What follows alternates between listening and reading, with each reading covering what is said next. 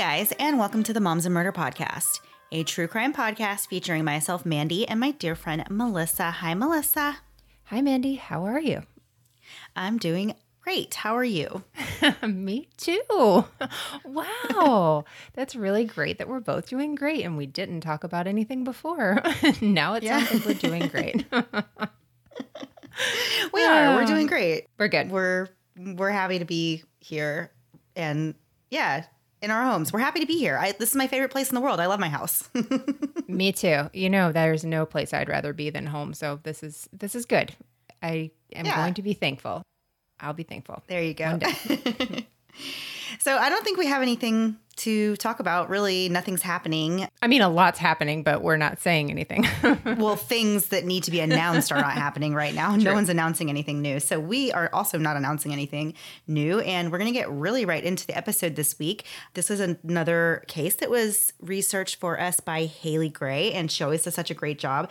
I am not really sure where she found this one. I don't know if this was one that you suggested, Melissa. She was researching another case for someone else and came across this and was like, does this look interesting? And I was very, very excited. And it does look interesting. There's so much information.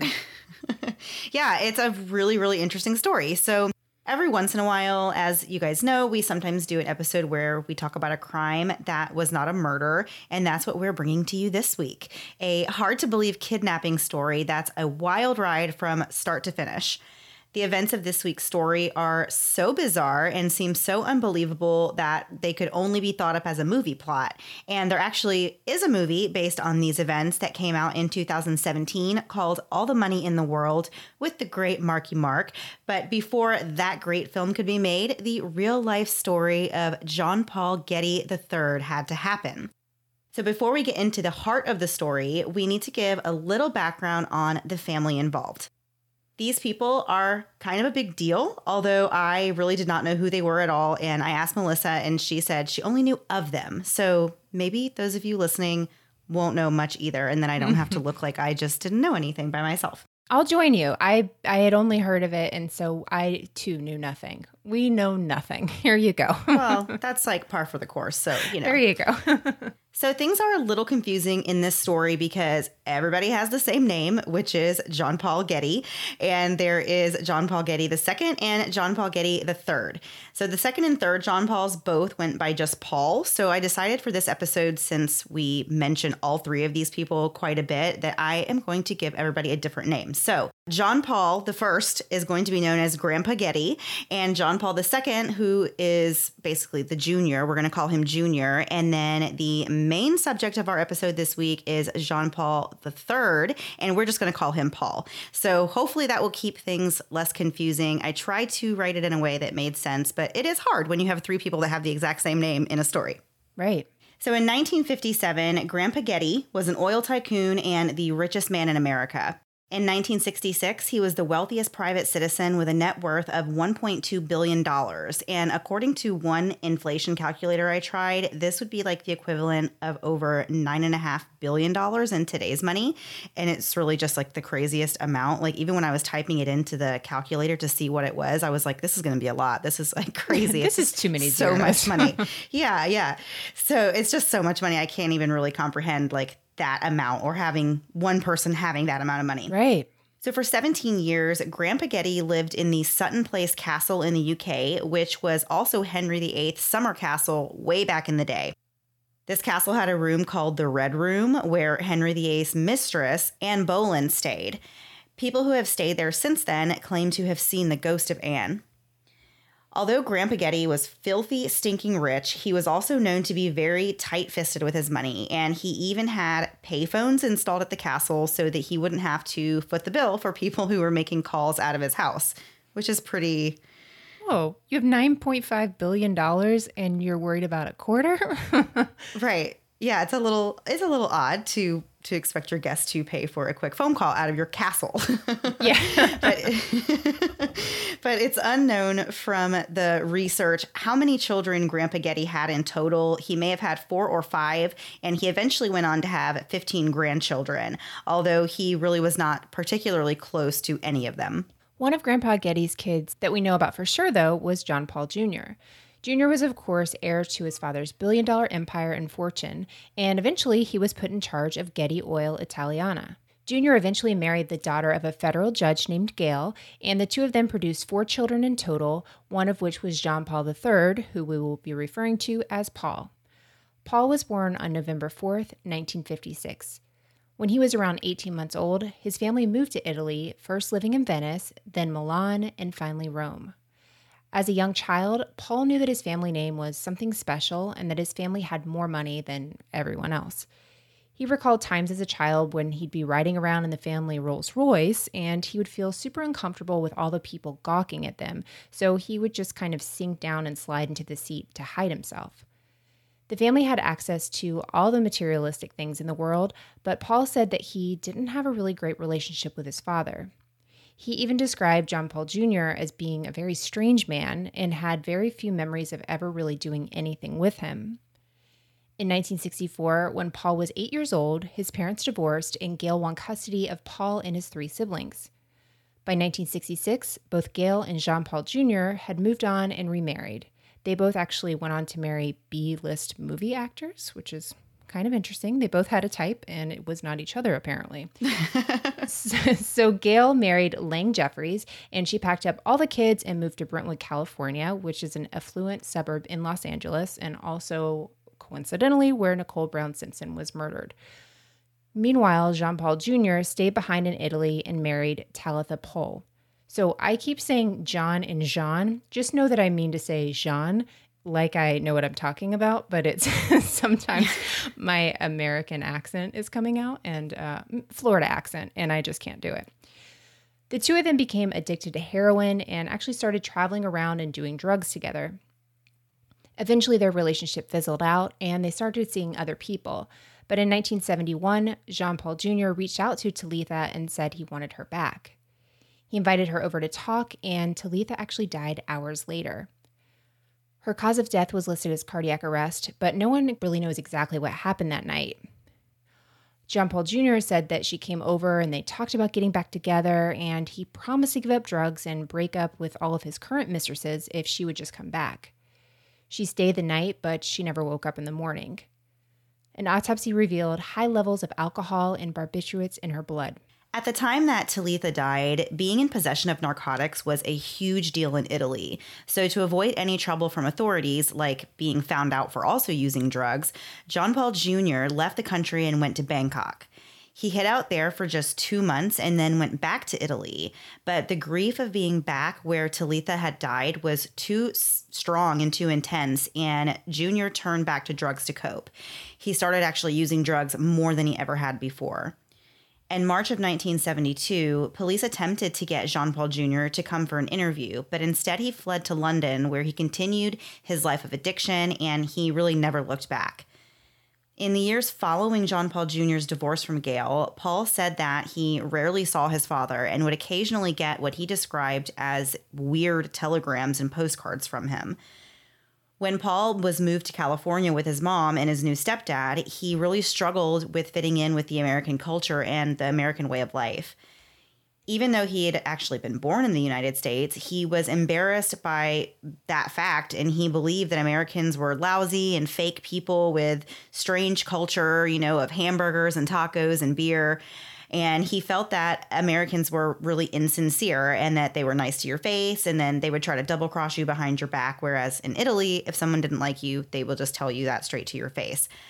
So lucky for Paul, his mother's marriage to Lang was pretty short-lived, and within just a year, she moved herself and the kids back to Rome. But struggles didn't end there for Paul. He rebuked authority, and he was a constant troublemaker who got kicked out of numerous schools for acting out in these outrageous ways. For example, if Paul didn't like something his teacher told him, he would stick his finger down his throat and make himself throw up all over his desk. How does somebody even figure out they can do that? Yeah, how do you come classroom. up with the idea to do that? It's creative thinking. It's thinking on the fly, that's for sure. Yeah. So this was at a time when it was common for teachers to also swat children for misbehaving. And there was one time when Paul was reprimanded with a ruler. He got swatted across his knuckles, and he got his revenge by waiting until the teacher was sitting down eating. And then he took the ruler and hit the teacher in the knuckles as well, like nearly breaking this teacher's fingers. Yikes. So Paul was really quite a character, and he was well known around the schools he attended. Of course, the other students thought he was funny, and he was like the class clown, and they really liked him, and he was popular. And he would bring things to school like strobe lights and smoke bombs, and he would steal exam papers and kind of share answers with everybody around the school. So over the years, he was tossed out of as many as 8 schools, although he himself said that getting kicked out of 10 or 20 would have been more impressive. Paul wasn't just a handful in school, he was also a lot to deal with outside of school as well. One of his favorite activities was to go as fast as he could on motorcycles and in cars, and he racked up as many as 20 to 30 accidents. Somehow, though, the only real injury he ever sustained was a concussion after one accident in which he hit a wall at 70 miles an hour without a helmet on. In another motorcycle accident, he rolled his bike 8 times and walked away unscathed. Paul was also very popular around town. He spent a lot of time at the discos in Rome, and everyone really knew who he was. He was the grandson of the richest man alive. Thanks to Grandpa Getty's clout, Paul became somewhat of a celebrity groupie, and he hung out with the likes of Andy Warhol, Paul Morrissey, Jack Nicholson, Faye Dunaway, Roman Polanski, and even Mick Jagger. As an avid movie lover, this was a lifestyle that Paul really enjoyed. In 1972, when Paul was just 15 years old, he moved into an apartment with a couple of friends. They were just living the life, hanging around celebrities, and Paul even began acting as an extra in spaghetti westerns. Spaghetti westerns are also called Italian westerns, and the term was used by American movie critics and those in other countries because these westerns were produced by Italians. Even though Paul was doing a little acting, he was running out of money. He'd been living off of his mom's support payments since he wasn't old enough to draw his money from his trust yet. He tried to make money selling his paintings to tourists, but that was really a flop. He also dabbled in modeling a little bit. In 1973, he started dating a 24-year-old German actress named Martine Zacher. The two would spend their nights at the discos and town squares. Martine also had a twin sister named Jutta. While Paul was dating Martine, she and Jutta were abducted by men who claimed that they wanted to help finance a movie that the twins were wanting to make. Paul actually even attempted to rescue the young women, but was unsuccessful. After being held for 3 days, the twins managed to escape at an opportune time. There were actually around 50 kidnappings in Italy in the last 2 years leading up to this story, which is kind of interesting to note before we get into the rest. But before we continue on with our story about Jean-Paul III, we're going to take a quick break to hear a word from this week's sponsors.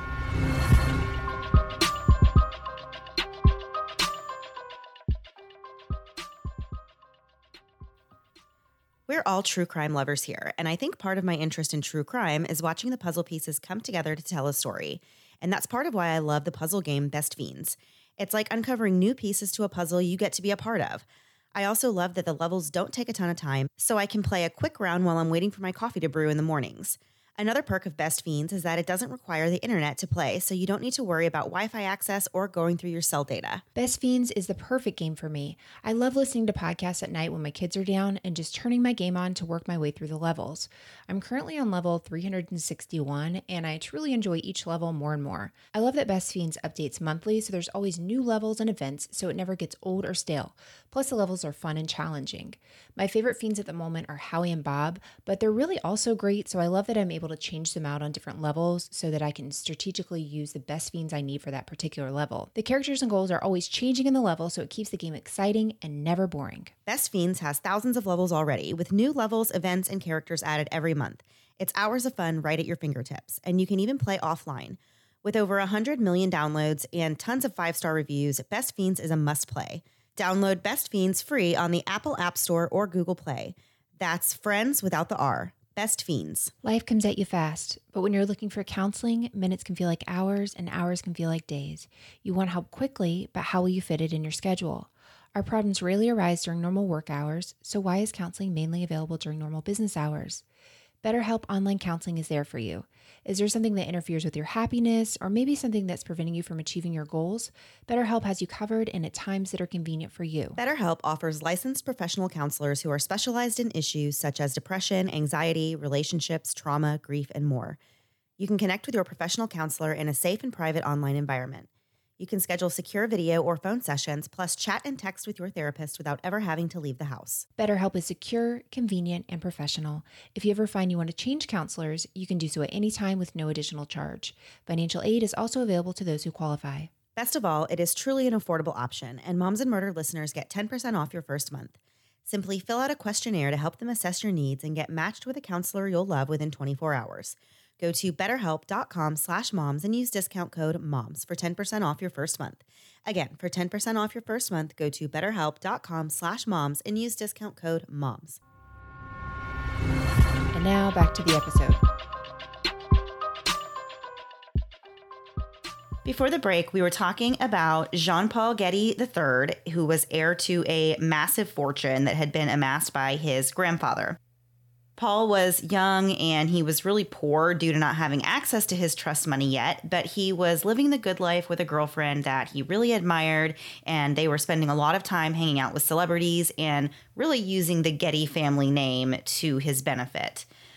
Paul's mom, Gail, always worried about Paul being out on the town and on the streets, and she always told him to be careful, which was something that Paul brushed off as nonsense and never really took seriously. But in the wee morning hours of July 10th, 1973, Paul found himself in one of the most terrifying situations I think anybody can imagine. The day before, on July 9th, Paul had slept all day, and it was very late in the night when he finally woke up. A short while later, he met up with two of his friends, and they went to the Piazza Navona and then to a disco where Paul proceeded to get drunk before leaving the disco a little while later. While he was very intoxicated and walking back to the plaza he had been at earlier, he ran into a woman he knew and they started fighting with each other. This was a really loud argument and Paul was loudly swearing at her, but it's unclear what exactly they were fighting about. When they finally parted ways, it was around 3 o'clock in the morning. Paul continued on his walk and stopped at a newsstand to buy a comic book and some newspapers before heading back down the street. Paul says that while he was walking, he looked up and he saw a big sculptured mask at the end of the road. So he stopped walking and he was just standing there staring at it. And suddenly a big white car pulled up and 3 men jumped out of the car and grabbed Paul from behind and pulled him in. He said that this happened so quickly in just about 3 or 4 seconds that he didn't even have a chance to think about what was going on. A 4th man, who was the driver, took off once Paul was inside the car. Upon being kidnapped, Paul initially thought that maybe he'd made somebody mad by sleeping with their girlfriend, or maybe the men who just snatched him right off the street were police officers. But things got serious when 2 of the men started hitting Paul over the back of the head with their pistols, and then someone covered his face with a cloth and he passed out. So it's, thought that maybe they used chloroform or something like that on him. While Paul was unconscious, the men tied his wrists and ankles and covered his eyes with a bandana. When Paul woke up, he was bound like that in the back of the car, and he could tell that the back of his head was bleeding. The men then asked Paul for his documents, and Paul said that he did not have them. They asked him what his name was, and he told them that he was Jean-Paul III. At this point, one of the men explained that from that point on, no one would be speaking to him. If Paul wanted something, he could ask for it, and they would communicate with him through claps. 1 clap meant the answer was yes, and 2 claps meant the answer is no. Okay, that's terrifying if they're like, not going to talk to you anymore. 1 is yes, 2 is no. In about 30 seconds, I would forget which was which and would do something so stupid. I just would not be able to, I don't know. That's just such a stressful situation. Then now you have to remember a code. I know that's an easy code, but in a stressful situation, you can see how that would be, I don't know. To me, that's the first thing I thought when I read that, like, I couldn't do it. Just the first rule, I'm already out. So at this point, Paul began to suspect that he had been kidnapped, although he says that he wasn't really scared because he thought if these men planned to communicate with him at all, that meant that they weren't planning on killing him. They continued in the car for 6 more hours. All the while, Paul was thinking about a modeling appointment he had the next day and that he was now going to miss it because of this. So the mysterious men drove Paul around over 250 miles away from Rome to a place at the toe of Italy's boot, and it's a place called Calabria. When they arrived, the men yanked Paul out of the car and laid him down on a blanket on the ground. They removed the ropes that held his ankles and wrists together, but they taped his blindfold to his face so that it wouldn't come off. Every few hours, they would make Paul stand up and walk a couple hundred yards. They did this 4 or 5 times that first day. Paul said that whenever he had to use the bathroom, someone would pull his pants down for him, and he said that he could tell by vibrations that his kidnappers were really scared. Full-scale paranoia is what he called it. While Paul was in captivity, his captors allowed him to drink coffee and as much cognac as Paul wanted, and so Paul said that he was drunk most of this time. He was also given warm pasta to eat. For the first several days after Paul was kidnapped, it seemed like his abductors really had no idea what to even do with him. On the 4th or 5th day, the kidnappers drove him around and walked him down a hill so that he could drink water from a fountain. And on this trip, one of the men pulled off Paul's blindfold, and another one immediately yelled, "Don't hurt him." Paul could see that all of his captors were wearing masks, and he said they were the kind of masks that you would see like Vikings from movies wearing, which really is scary to think about if you think about, because there's multiple people that have him, in captivity. So you're talking about like maybe as many as 10 guys with these Viking masks on, and everyone's just like standing there staring at you and trying, keeping you there. It's horrifying to think about this situation that he was in. Yeah. So one of the men told Paul that they were paid and that he would be there with them for a very long time. And he said that they would try to get Paul whatever he needed, but he shouldn't try to do anything stupid by any means. In some ways, Paul was relieved that he'd been able to take his blindfold off, but then he actually started getting worried because the thought occurred to him that if one of these men forgot to wear their mask, or if it somehow slipped off and Paul was able to get a good look at their faces, then he feared that they would just kill him. Yeah. Finally, on July 18th, after a week in captivity, the kidnappers took Paul to a more comfortable hut, built him a fire, and fed him his first real meal since they had kidnapped him. Although the men wore masks the entire time, Paul was able to kind of size them up a little for the first time. There were 7 of them in total, and all the men had multiple guns on them. Paul remembered that they looked like, in his opinion, poor Italians who wanted to appear to have money, and he said they wore baggy suits in pastel colors, and these suits were not tapered like to fit them. You could tell they were just cheap suits, right. And their shoes didn't fit them well, and they didn't have the proper socks to go along. So keep in mind, Paul he comes from money, so he knows what rich people dress like. After Paul had eaten his meal, he was told to give the addresses of his mother, his father, and his grandfather. And then Paul was forced to write each of them a letter explaining that he'd been kidnapped and that this was not a joke, and he needed them to get in contact with the kidnappers and meet their demands so that he could go free. He pleaded with his family members not to go to the police or to the media and emphasized that he was truly in a dangerous situation. In Paul's letter to Grandpa Getty, he wrote, quote, "I know that we haven't been very close, but I hope you know that I love you. Please do whatever you can to get me out of here. This is serious. Love, Paul." It was clear that these men just wanted money, but Paul knew how Grandpa Getty was, and he didn't think he would give the captors any of his money. No one that received the letter from Paul actually took it seriously, which is even more shocking when you find out that one of the captors actually called Gail to tell her that her son had been kidnapped, and Gail actually believed that the call was a joke and that Paul had run off with some girl. Eventually, however, Gail did finally report Paul missing to the police, and an investigation was started into his disappearance. Pretty early on in the investigation, police contacted Paul's girlfriend, Martine. They also interviewed people from the area who knew Paul, but most people they spoke to had a hard time believing that Paul had actually been kidnapped. Some people suggested to police that Paul had simply run off to Morocco and that he was spreading the kidnapping story to make his way into the headlines. Another theory was that he'd gone to a secret alpine hideaway for a few weeks. All in all, though, no one was really taking the kidnapping seriously, including the police. Wild accusations started flying in the Italian press that Paul and his mom had faked the kidnapping to extort the money because she couldn't pay her rent. So the kidnappers even said, hey, this doesn't need to go to the police. This should not be in the news.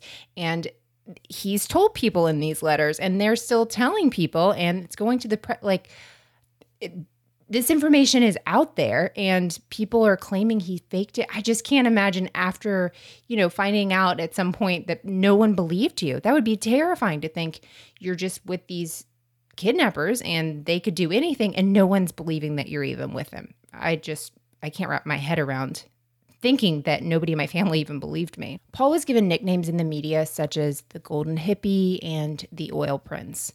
At one point, Grandpa Getty released a statement in which he really showed that he didn't care too much. He said, quote, "Although I see my grandson infrequently and I'm not particularly close to him, I love him nonetheless. However, I don't believe in paying kidnappers. I have 14 grandchildren, and if I pay 1 penny now, then I'll have 14 kidnapped grandchildren." Gosh, I understand what he means, but oh man.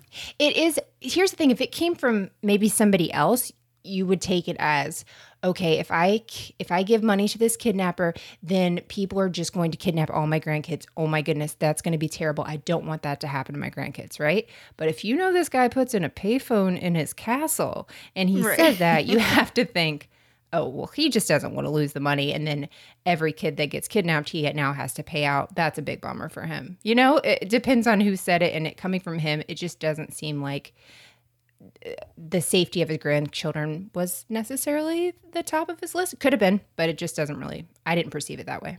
Yeah, definitely. So Paul's captors weren't just asking for a small ransom. An attorney for Paul's mom was in communication with the kidnappers, and he had received a letter stating that the captors wanted 10 billion Italian lira, which isn't even a thing anymore. They stopped using that currency in 2002, but this would amount to 17 million US dollars or 99 million in today's money. So that is a very hefty ransom. Nobody asks for $99 million in ransom. Yeah. So the kidnappers wanted the money in small notes, and they threatened to kill Paul if they didn't deliver on this money.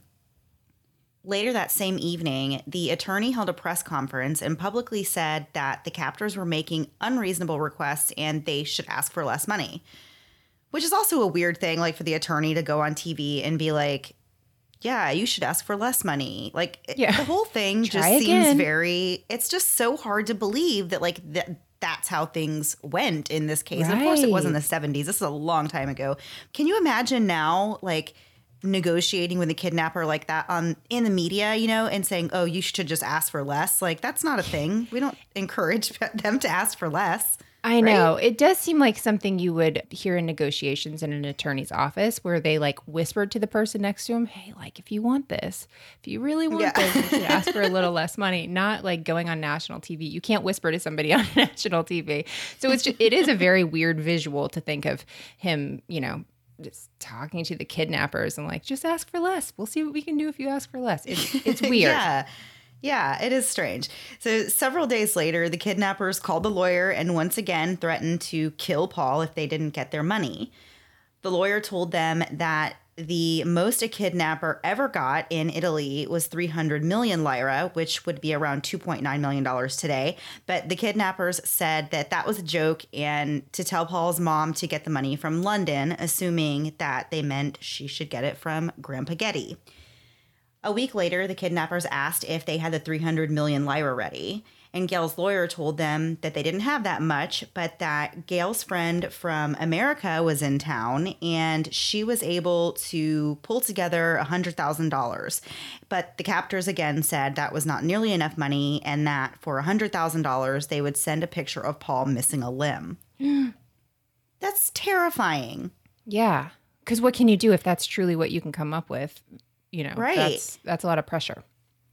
Right. So the captors then changed their minds again on the amount of money they wanted, and they demanded 3 billion lira, which is $29 million today. So these kidnappers really are all over the place with their demands. Yeah. And because of this, the police still weren't taking them seriously.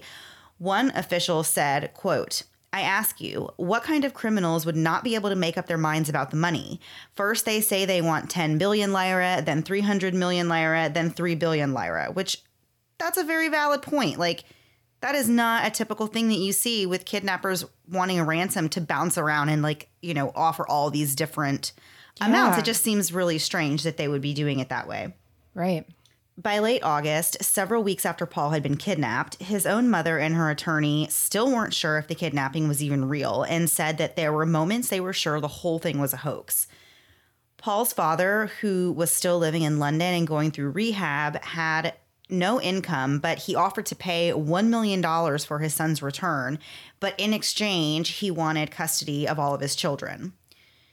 The kidnappers rejected that offer anyways, and they said that they would wait for $2.9 million instead. Well, isn't that really weird, though, that the dad would be like, I'll give $1 million for this son, but I want custody. Like, now you're negotiating with your ex-wife. You know what I mean? While you have a child that is kidnapped and missing. Yes. Yeah, it's just crazy. It's all crazy. So meanwhile, weeks were passing by, and Paul was going through this absolutely horrific experience with his captors. And we're going to get right into what life was like for Paul during this time after one last break for a word from this week's sponsors.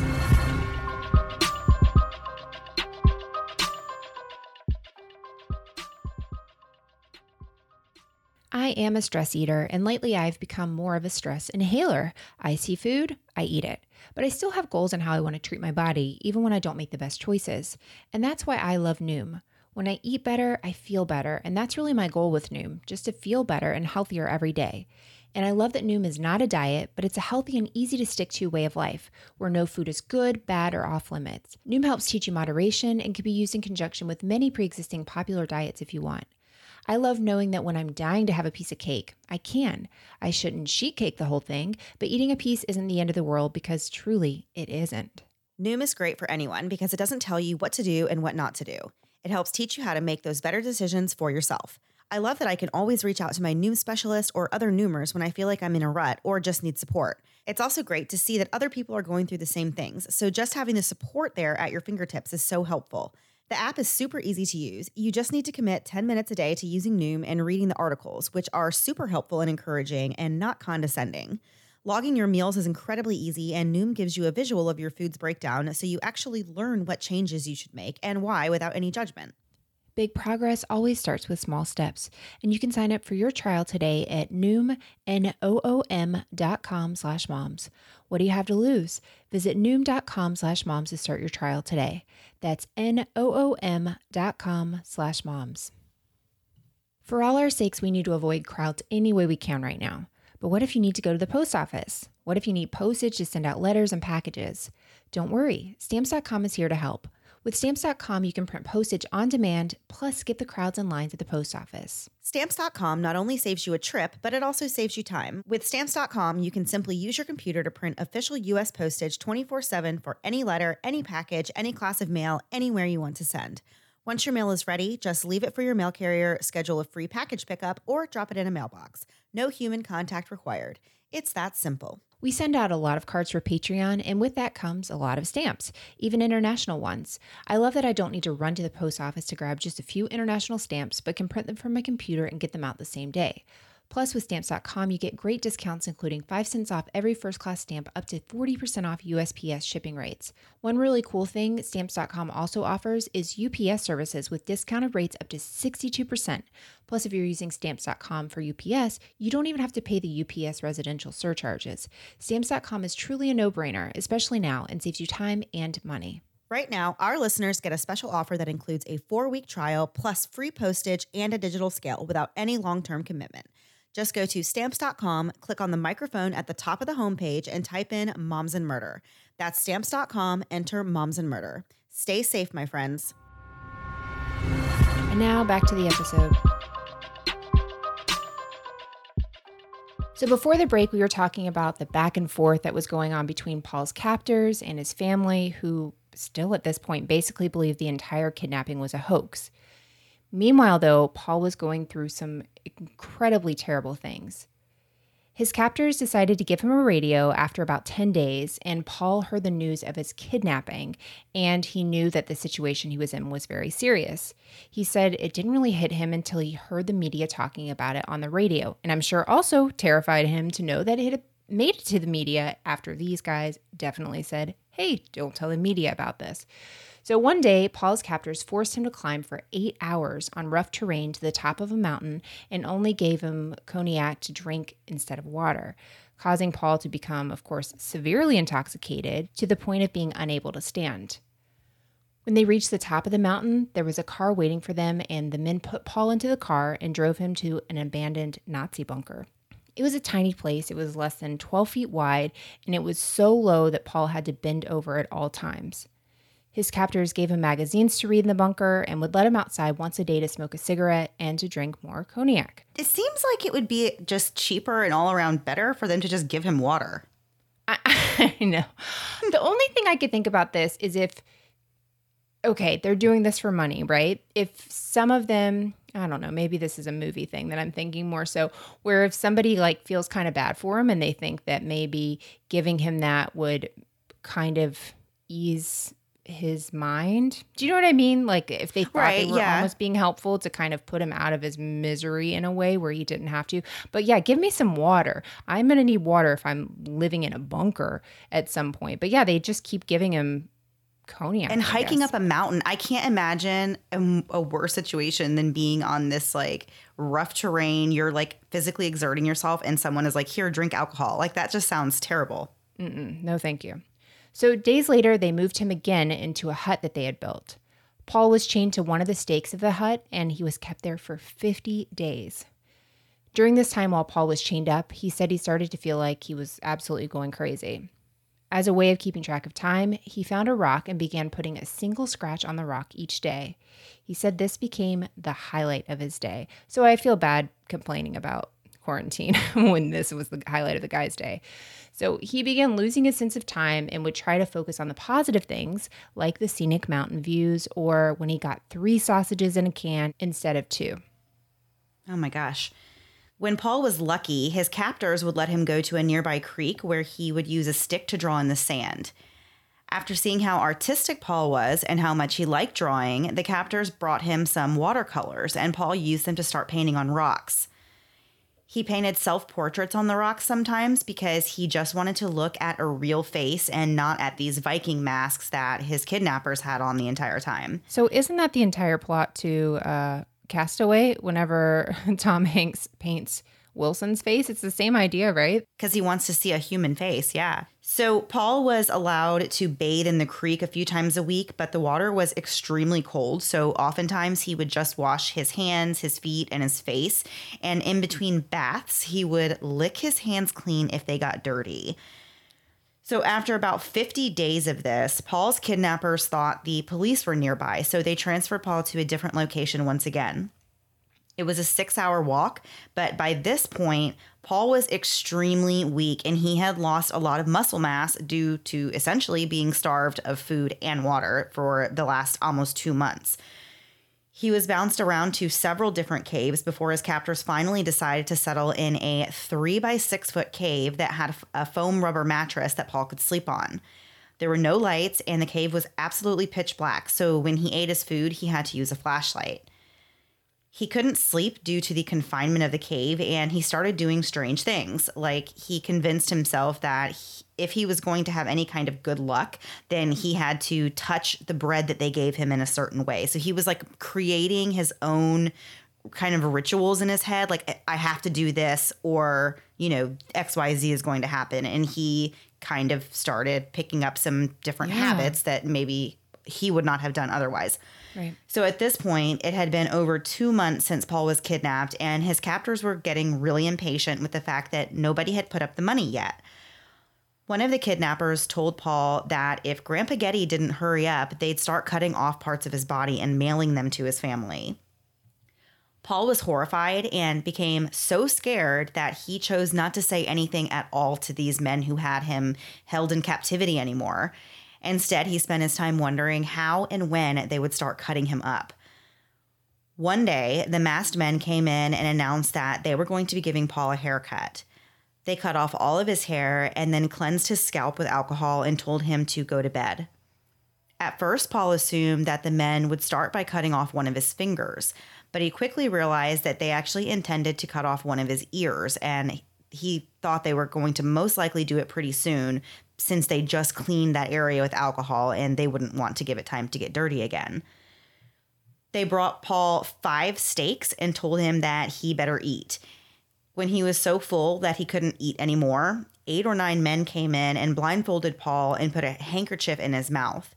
Several of the men restrained Paul while one man cut off his right ear. Oh my gosh. So why do you think they gave him 5 steaks? Is it like a don't guilt know. thing, or, where you're, or they thought he wouldn't be able to eat, or do you know what I mean? It almost seems like somebody in that group felt kind of bad with what they were doing. I don't know if that's true or not, but there's these moments where you kind of feel like they don't really want to hurt him. They are, and they're part of this group that is hurting him, but it's a really bizarre thing to be like, you know what, 5 steaks tonight, and we're going to cut off your ear. Yeah. I don't know. It's just weird.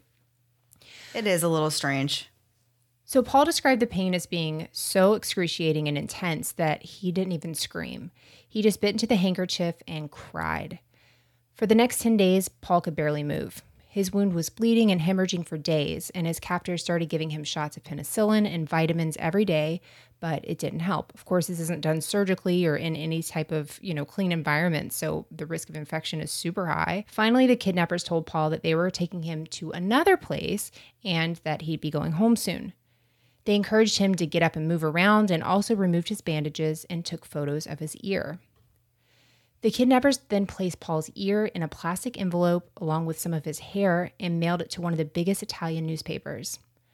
Unfortunately, and this is another crazy side to this story, the Italian Postal Service was on strike, so the package containing his ear wasn't mailed for several days.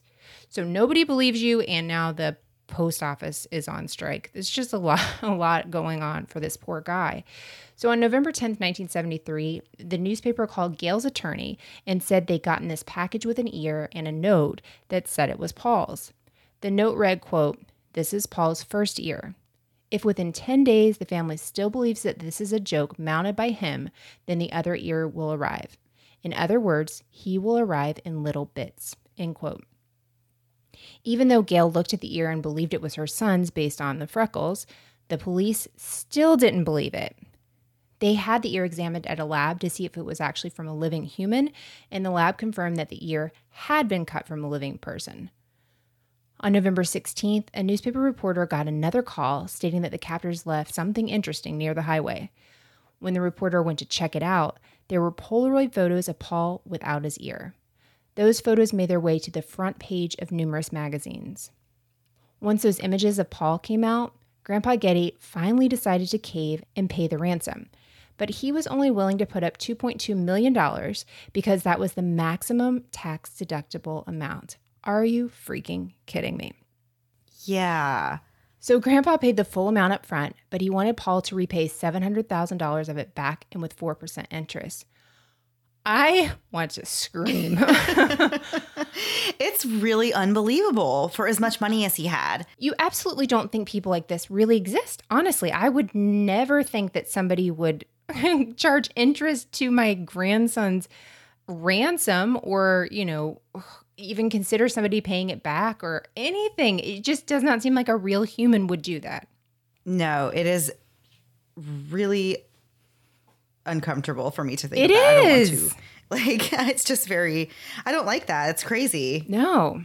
Once Paul's captors knew that they were about to get a lot of money, they started being super nice to Paul, and they started giving him good food and letting him go on walks, and he was allowed to drink all the alcohol he wanted. One day, the kidnappers told Paul that they had received the money, but they couldn't release him yet due to it being a Sunday and there being a gas shortage, so they actually weren't allowed to drive, but they said that they were going to release him the following day. At around 5 p.m. the next day, Paul was given a sweater and a blindfold and forced to lay down in the back of the car while the men drove for 4 to 5 hours. When the car stopped, Paul was taken outside and sat down on a blanket, and the kidnappers said that they would inform his mom that he was there. Then they just left him there. Once Paul could no longer hear cars, he took off his blindfold and looked around to be sure there was nobody watching him. He then got up and started walking along the highway, but he looked pretty scary with these bandages all over his head, and his eyes were all puffy and his face and clothes were really dirty, so nobody stopped to help him. He thought maybe if he laid on the ground and pretended to be dead that somebody would stop, but nobody did. And something about that in particular just really breaks my heart. Yeah. That you That if have to think that. Yeah, that he was all banged up and everything, and then he laid on the ground like maybe if someone thinks I'm dead, then they will call for help, and still nobody did. After all he's been through, he just wants to get like find the nearest person to say like I need the police or I need help, you know, and nobody is like even stopping to ask him if he's okay. Paul eventually walked to a gas station and he asked to use the phone to call the police, but the person that was working at the store told him no and that he needed to leave. So Paul kept walking for hours, and even when it started pouring rain, he just kept on walking. And finally, a truck stopped, and when Paul introduced himself and asked for a ride to the police station, the truck driver suddenly had a change of heart, and he just decided to take off. But the truck driver, while he was driving away, actually overheard on the radio that police were looking for this man named Paul Getty. So he went to the police station and told them about this encounter that he had had with this man on the side of the road. And police drove down the highway and eventually found Paul. The police chief took Paul to his own home and gave him spaghetti and then took him to the police station where he was then interrogated by military police. They even gave him amphetamines and continued the questioning. The next morning, Paul's mother showed up to the police station, but the military police didn't want to let Paul go. But after being threatened with causing a big scandal for them, they let Paul leave. When they left the station, there were thousands of onlookers, and when they drove off, 30 cars trailed behind them. You have to just be him and to be like, I just want to put this behind me. I just want this to be over with. And then you have thousands of people looking at you in the shape that you're in and how terrible you feel and how scared you are. And I can't imagine that. And with 30 cars following you, that's just crazy. So Paul was then taken to the Rome police station where there were hordes of people waiting to just get a glimpse of Paul. After he was questioned by Rome police, he was taken to a private guarded clinic where he stayed for 3 days before going to stay in an apartment. Police really wanted to find these kidnappers, but Paul told them that in the entire time he was with them, he never saw their faces because they wore those masks, so he didn't think he'd ever be able to identify any of them. Shortly after being released, Paul went away to a place in the Tyrolean Alps so he could recuperate. He didn't speak to his family much at first, and he never asked his mom why it took so long for someone to pay his ransom. But he did call his grandfather and thanked him for putting up the money. He didn't actually speak with his grandfather, though, but an aide relayed the message and told Paul that Grandpa Getty said, "You're welcome and good luck." Paul eventually started living with his girlfriend, Martine. In January of 1974, hundreds of policemen began searching dozens of homes in the mountains and valleys of Calabria and arrested 3 of the kidnappers. Over the next few years, police arrested 5 more as they continued their investigation into the kidnapping. They also recovered some of the ransom money. The men responsible for kidnapping Paul were all Calabria natives and mafia members, and this mafia group in particular was known for mutilating kidnapping victims to get their demands met. In 1976, 2 of the men went on trial and were found guilty and sentenced to 16 and 8 years respectively, but the other men were acquitted due to lack of evidence. The man that got the 16-year sentence is the one who actually cut Paul's ear off. The ringleader of the group had actually been on the run after escaping from jail prior to the kidnapping, and police finally caught up with him and arrested him in 1992. In September of 1974, Paul and Martine got married, although because Paul was under the age of 22, getting married to her meant that he would have to give up his $200,000 share of a trust fund, which had this rule that you could not be married before the age of 22 or you don't get the money. So why couldn't Grandpa Getty at this point be like, you know what, you've been kidnapped and we didn't believe you and someone took your ear. I'm going to let this slide. If you have somebody that loves you and wants to take care of you and, you know, is in your life, we can make a change to the trust fund. I really don't like this guy at all. I don't either. I feel like he's like a mean grandpa. I don't know. I would just hate that because I don't feel like grandpas should be that way. No, not at all. So once Paul and Martine were married, Paul actually adopted Martine's 2-year-old daughter. Later in 1974, the couple moved to LA, and in January of 1975, they had their own son together. But shortly after the birth of their son, both Paul and Martine began doing drugs again and partying with celebrities, and they were both having affairs.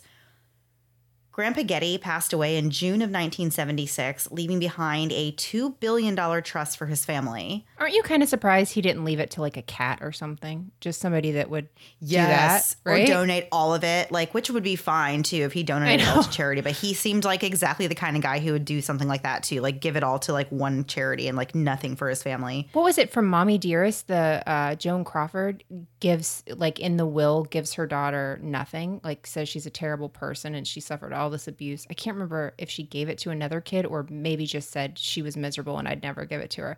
I should rewatch Mommy Dearest, but it's terrible. It's the same kind of vibe I get from this guy where just I actually cannot believe he gave it in a trust to his family. Yeah, for sure.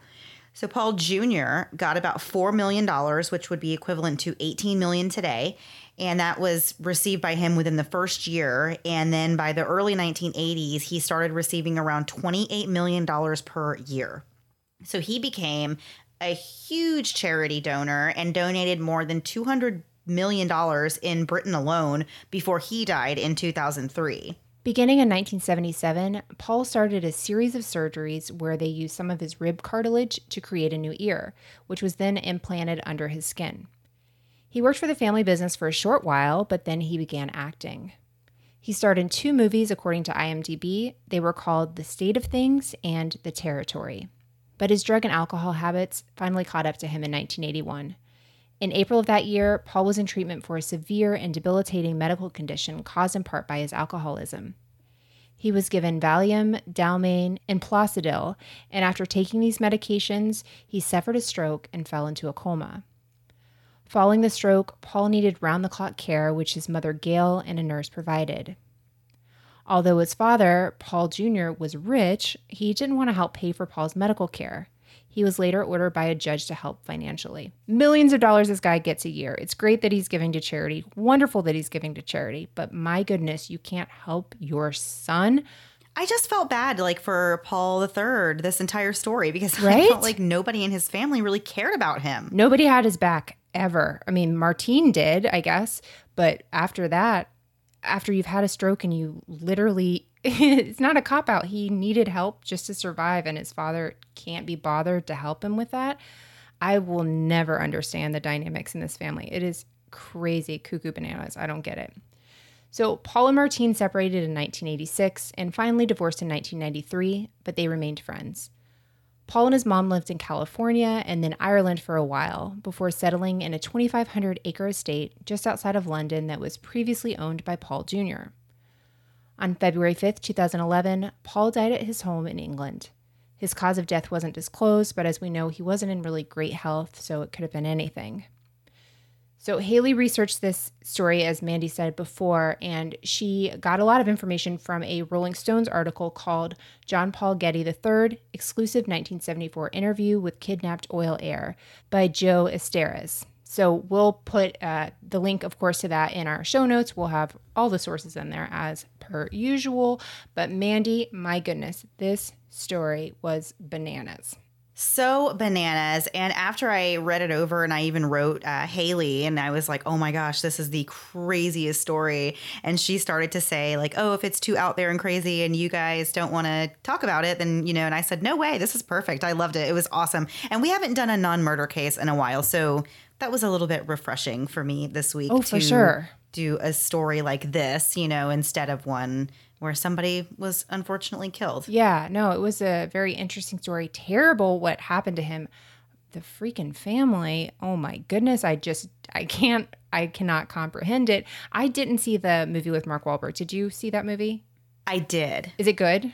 I thought it was pretty good. Yes, I rented it on Amazon one day and I just laid in bed and watched it and it was good. It was, of course, a movie. So not everything in the movie was like, super accurate, but it was really good. Yeah. And I like Marky Mark. So yeah, I don't think Marky Mark likes being called Marky Mark. That's the first rule of Marky Mark, Mandy. And don't mention the Funky Bunch. He does not want to hear about that. I want to check it out, but I can't even imagine how you make this movie more Hollywood. Do you know what I mean? Like, how do you make the grandfather seem like more of a villain? I don't think you could. state the facts. Yeah. This is terrible. Mandy and I were saying it's like almost like a Batman villain. It's hard to believe somebody like that exists. I know I've said that like 50 times, but it really blew my mind when your family's in crisis that somebody would do that. I just don't get it. So, oh my gosh. Insane story. Thank you so much, Haley, for that. And Mandy, we're doing last thing before we go this week, and you can kick it off. I'm sorry. I'm just moving. Yes, we're going to turn the page, and boy, are we ever. We talked last week, mentioned that we were going to do our hero segment last week instead of this week, because this week we had something else entirely in mind. So the time has come. We're here. We're going to talk about Tiger King. Yay. I don't know if anybody wants to hear us talk about Tiger King, but if you do, we're doing it right now. If you don't, you can shut this off. Yeah, people have a lot of opinions on this. So if this is not, you did not like the documentary, you know, whatever, then this is a great time to turn it off, because we're just going to talk about the characters in it, and that's just where we're going with it. So turn it off if you need to. That's fine. Everyone else that watched it and was obsessed with the memes, here we go. I don't even know, where do you start with this? Did you happen to listen to the podcast on Wondery? It was on their Over My Dead Body series. I think it was last year or the year before is where it first came out, like where I first heard of this story. I had never heard of it. No. I didn't know that there was. I didn't know there was a podcast. But here's the thing. You can listen to the podcast, but until you see these people in real life with your own eyes, you don't understand it. It's such a crazy story, but the characters are like characters. I know they're real people, but don't they feel like something, I don't know, like they could star in a Marky Mark movie, but Marky Mark is too classy for this group. I don't think he could do it. All right. Yeah, everybody is definitely a character, and everyone is very unique in their own way. And there's like that's such a mom thing to say. I'm trying to put it as nicely as possible. That's very nice. But you know, everybody is very unique in this whole entire thing. All God's children. And I don't know. I don't even think I have like a favorite or a least favorite, because I feel similarly about all of them across the board. Yeah. So if you haven't watched Tiger King, oh my gosh, first of all, you have to, and then listen to this. But it kind of starts where you're meeting Joe Exotic. We're not going to go crazy detailed. We'll see where we get to. But where you meet this guy, Joe Exotic, who raises and has tiger cubs and his own zoo in Oklahoma. Thank you. How happy were you to know that the craziest parts of this story took place in Oklahoma and not Florida? Wasn't that just a relief? I mean, it was, but then like everybody in the world just like heard Florida and still associated the entire thing with us. Still. So.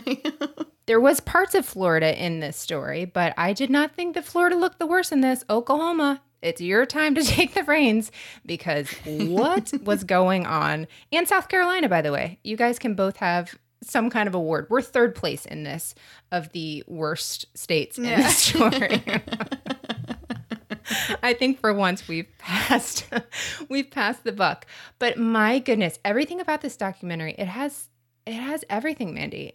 It really does have everything. I don't even know where to go. They're talking to this guy, Joe, and then you find out that he has all these people in the animal world that hate him and he hates. Yeah, what's very cutthroat. I didn't know. Oh my gosh. Did you have any idea the world of tigers had this many people that hated each other? I had no idea that the big cat people were so like ruthless. I have a serious question for you, Mandy. Okay. Did it ever sound like these people wanted to be with the tigers? Yeah. Like relationally? Like sometimes I was very confused. I'm like, wait, do you love the tigers or are you in love with the tigers? Because you couldn't tell. And sometimes they said in love. And I was like, I don't think that's what you mean to say. No. And the camera's in your face, so I wish you would stop saying that. Oh my gosh. So Mandy, I'm going to go through just a few names in this story, and I'd like to hear your thoughts if you want to do it that way, because I just don't know how else to recap 7 episodes at the end of the last thing before we go. I know, it's really hard. Rick Kirkman, he was the producer of Joe Exotic TV. This whole thing where he's trying to help him get a reality show. He's the guy with the hat and the coffee cup the entire time. Okay. Did you have any thoughts on Rick? I lied. So if I said I didn't have a favorite, that was untrue, because I think Rick is my favorite. Really?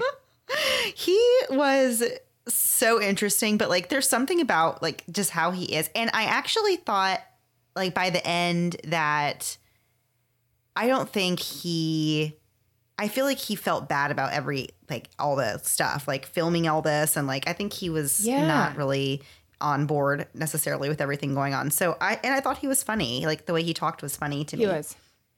David Spade this week, he's got that show Lights Out that's on Comedy Central. And of course, it's on hiatus, but he keeps doing these videos. And he's interviewed literally everyone from this cast. It's really, really good if you haven't seen it. But he interviewed Rick. I saw it today, so he must have interviewed him yesterday. And Rick talked about that, exactly what you're saying. He basically said, I realized about 4 or 5 months into filming, trying to help him make this show and trying to sell this documentary and, trying to sell this myself, that like, these are bad people. Like, this is not a good situation, but I was already in it and I didn't know how to get out of it. Yeah. So you, like, in a way, you wish, obviously he would have gotten out of it, but he even realized, like, I was wrong here. And I appreciate when people can say that, because not everybody, Joe Exotic for one, can say when they're wrong. And he could say it was wrong. Let's see, who else do we have here? We have, Mandy. Here's one. Here's a name that comes up quite a bit in the story, and we have to be very careful with what we say here. How about Carol? Last name should start with the letter F, according to Joe Exotic. I feel like I know some people that are a lot like Carol. Okay. And I feel like everyone can think of at least one Carol Baskin they have in their life. And like, you just know the type. I mean, you just instantly, I just feel like even after seeing her just on the screen, I feel like I just know exactly who she is as a person. I feel like I know everything I need to know about her, and I have my opinions on her. And I don't feel like, I thought that her whole act on this like series was really like transparent and like fake. Like I felt like she really tried to be like, she laid it on thick. Yes. So one of my favorite parts of Carol, which by the way, that's our Florida person, which is maybe partially why you and I both feel like we know Carol's, because first of all, we could have met her, but she does have a Florida vibe going for her. But what I loved is, did you ever see a shot of her not with her hair windblown in the back, riding her bike around like, I was like, how did they get so many slow-mo bikes? If you watch Vanderpump Rules, the whole intro is just these slow-mo shots. And I was like, Carol got the same treatment as Vanderpump Rules. This is amazing. So she has this big cat rescue, and she is arch enemies with Joe Exotic. Arch enemies. Like, I've never seen people that hated each other more in my life. So wait, so she hated him because she says that what she is doing is helping tigers and what Joe is doing is harming tigers. He's exploiting them and he's doing it. But really, when you look back at it, it's like, I think everybody here is maybe not in the right with the animals and what people have said about the conditions and stuff like that. So it is a weird thing. Like, it's like everybody's pointing at each other and who's wrong, but everybody thinks the other one's wrong. You know what I mean? Like, right. Nobody's getting out of this looking like, oh, well, you're doing the right thing. It just kind of seems like everybody's maybe not doing the right thing. Careful with my words here. I don't know. It's just a lot taken. I personally loved her husband because I need that kind of ride or die person in my life. I don't think my husband would dress in a lion or a tiger costume for our wedding on the beach with a collar around his neck. I don't think I married that much of a ride or die, apparently. That was one of my favorite images from the entire series, was them sitting on the beach and her holding him on a leash with a tiger costume on. Everything about this was so great for memes. The timing of this was so great with everything going on. So it was so nice to see all these crazy memes. No matter what you think of the story, I mean, it's there are terrible things going on. We are very much aware of that. But there is a lot of joy that came out of this for me. Take those things aside. People say, you can't take them aside. Please take them aside for this. There were beautiful memes that came out of this, Mandy. Just every day you see like 30 new ones that you didn't even know could exist. Thank you to the meme makers in this kind of world. Mandy, next person, Doc Antle. Oh, boy. Bhagavan. Dr. Bhagavan Doc Antle. It's a mouthful no one wants to say. He really creeped me out a lot, and I just don't understand him, I guess. He seems very nice and everything. What? But also a little creepy. Go ahead. He was another one that would play it up for the camera. All of them played it up for the cameras, though. But you would see him say, like, do you want to come to my door? And to the documentarian, like, you just come up, and then it's basically the same crap we do every week where we're like, how are you doing? Good, how are you? And we've already talked for 3 minutes before we ever did that. So I get it. But it is funny to see him just, like, go into, like, show mode or whatever. But, like, anyone that rides around flexing on an elephant, like, come on, there's other things going on there that I don't want to know about. And he has like 1,000 wives. Nobody could give us how many wives he had. Yeah, but like how? And they're all so young and gorgeous. And he is not that, like, I just don't know. I don't know how he does it. I guess because he has money and tigers. Is that the thing? Because is it the tigers? I don't understand. Apparently it's the freaking tigers. That's all they kept talking about, how much tigers give you power. And I just didn't understand it, but I haven't touched a tiger, so I don't know. I've not seen a tiger and a tiger saw me, so I don't know. But no, we'll see. The thing with his stuff is it all like, it sounded, according to one of the girls that was there, a little culty, and so you have to wonder. It was just weird. But also we know with documentaries and stuff like this, they can tell you the story they want to tell. They have all the information and they can edit it in a way where it does kind of bias you to one way or the other. So you know that. So you're not getting the whole story, but the pieces that you do get and are presented to you cause you to pause, I guess. You just kind of think, I'm not exactly sure. So here's one of my favorite people. This guy ended up being like the most normal person. Surprisingly, Mario, is it Tabro? I can't remember how his last name is. The guy who's basically Scarface. He ended up being, to me, one of the most likable people. He like maybe helped with a murder and still was like kind of normal. I didn't see that coming at all. Yeah. I don't really have much of an opinion on him, I don't think.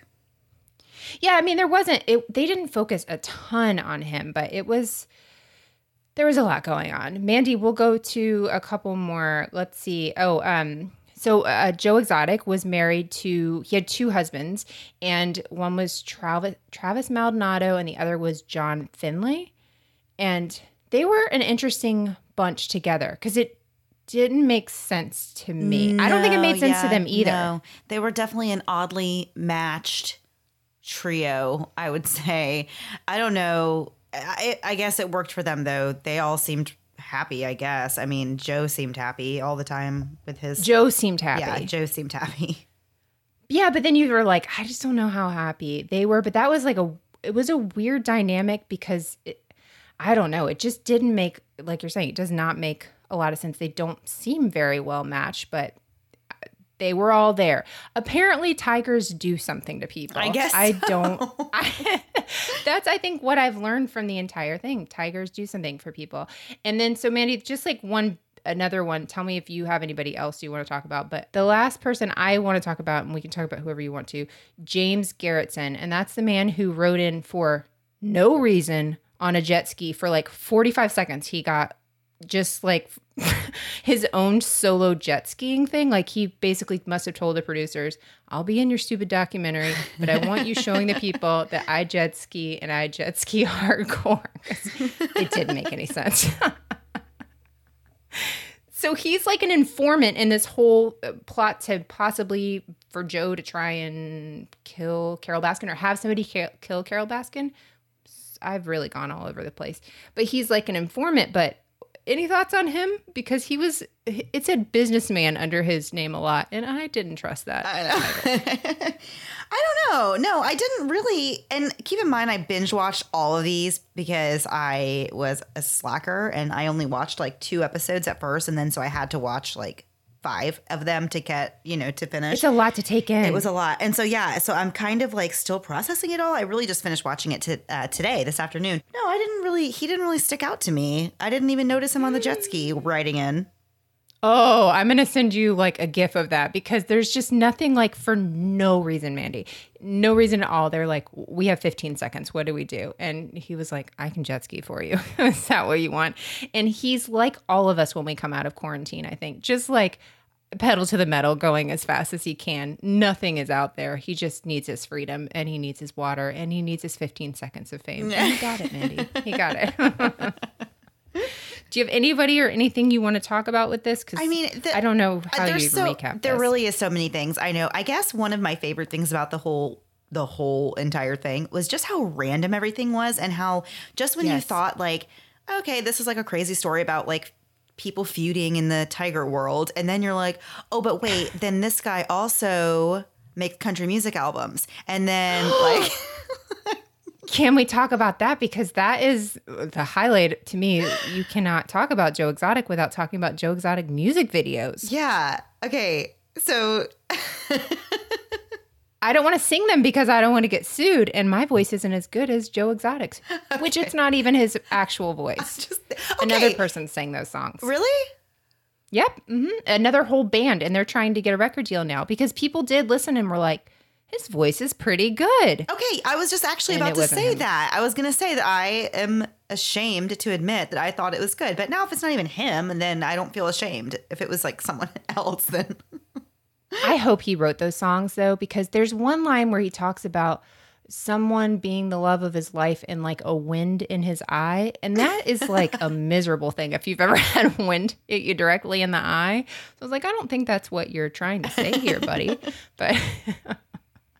It very well could be. And there's music videos for everything. And he does the same thing my husband does whenever he like makes a joke or anything. Like it's very literal. So if he says like, today I'm doing the dishes, you're washing the dishes. There's just you can't like imagine it. You have to see step by step. It's like, it's a step-by-step song. Yeah. Literally. Just he lays out the entire thing.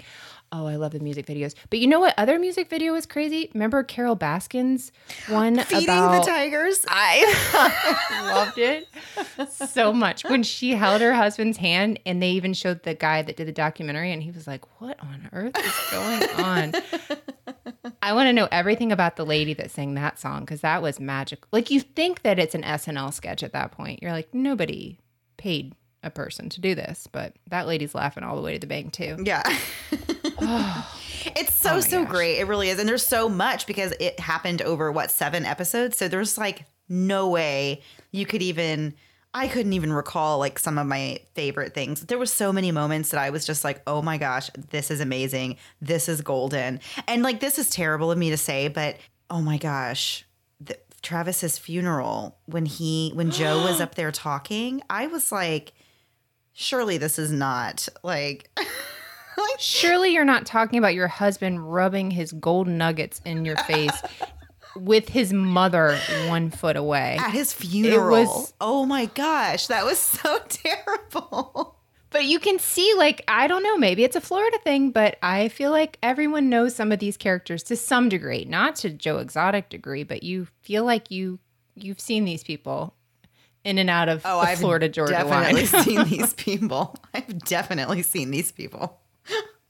I don't know. So, oh my goodness. So if you haven't watched it, I don't know how you even sat through that because that has to be the most confusing thing you've ever sat through. But you should watch it. It's a very good... Netflix knew what we needed right now. Yeah. Netflix definitely knew what we needed. I know. Well, we need something else soon because the newness is wearing off of Tiger King and I'm ready for the next. It is. I'm ready for the next thing. I know. We did Love is Blind. That was like a hit across America. Now Tiger King. And you just can't even imagine what's going to come next. You know what's going to happen. It'll happen when we least expect it. And my goodness, I hope nobody else pretends to be in love with a tiger because I don't think I can take that anymore. That was too much for me. I thought that was going to be the next wedding, that he was going to marry a tiger. I just didn't know anymore. So, all right, Mandy. Well, I think we've covered that we saw a tiger and tiger saw us. Yep. I think we've done enough damage here this week. Yes. Before we go, we're going to play a promo for our friend Steven Pacheco with Trace Evidence. So if you haven't listened to that podcast, which you probably have because it's insanely popular and really well done, then make sure you check out that at the end of the episode. All right. Sounds great. We will see you guys next week. Same time, same place, new story. Have a great week. Bye. This is Steven Pacheco, the host of Trace Evidence, a weekly true crime podcast focused on unsolved murders, disappearances, and everything in between. Trace Evidence takes a deep dive into unsolved cases with the hope of bringing attention to lesser-known stories while also examining some of the world's most renowned unsolved crimes. Each week, I examine a new case bringing the victim to the forefront. I discuss the background, the crime, and the subsequent investigation, followed by an analysis of some of the most popular theories. So if you've got a mind for the unsolved, an interest in true crime, or you just want to try and help discover the truth, Trace Evidence is the podcast for you. You can find Trace Evidence on Apple Podcasts, Spotify, Stitcher, and anywhere you listen to podcasts. Thanks so much for listening to the Moms of Murder podcast. Make sure to check back with us next week for a new episode. You can also find us at momsofmurder.com, where you can connect with us via social media. Please make sure you subscribe and give us 5 stars, because giving us 4 stars would be a crime. Thanks so much.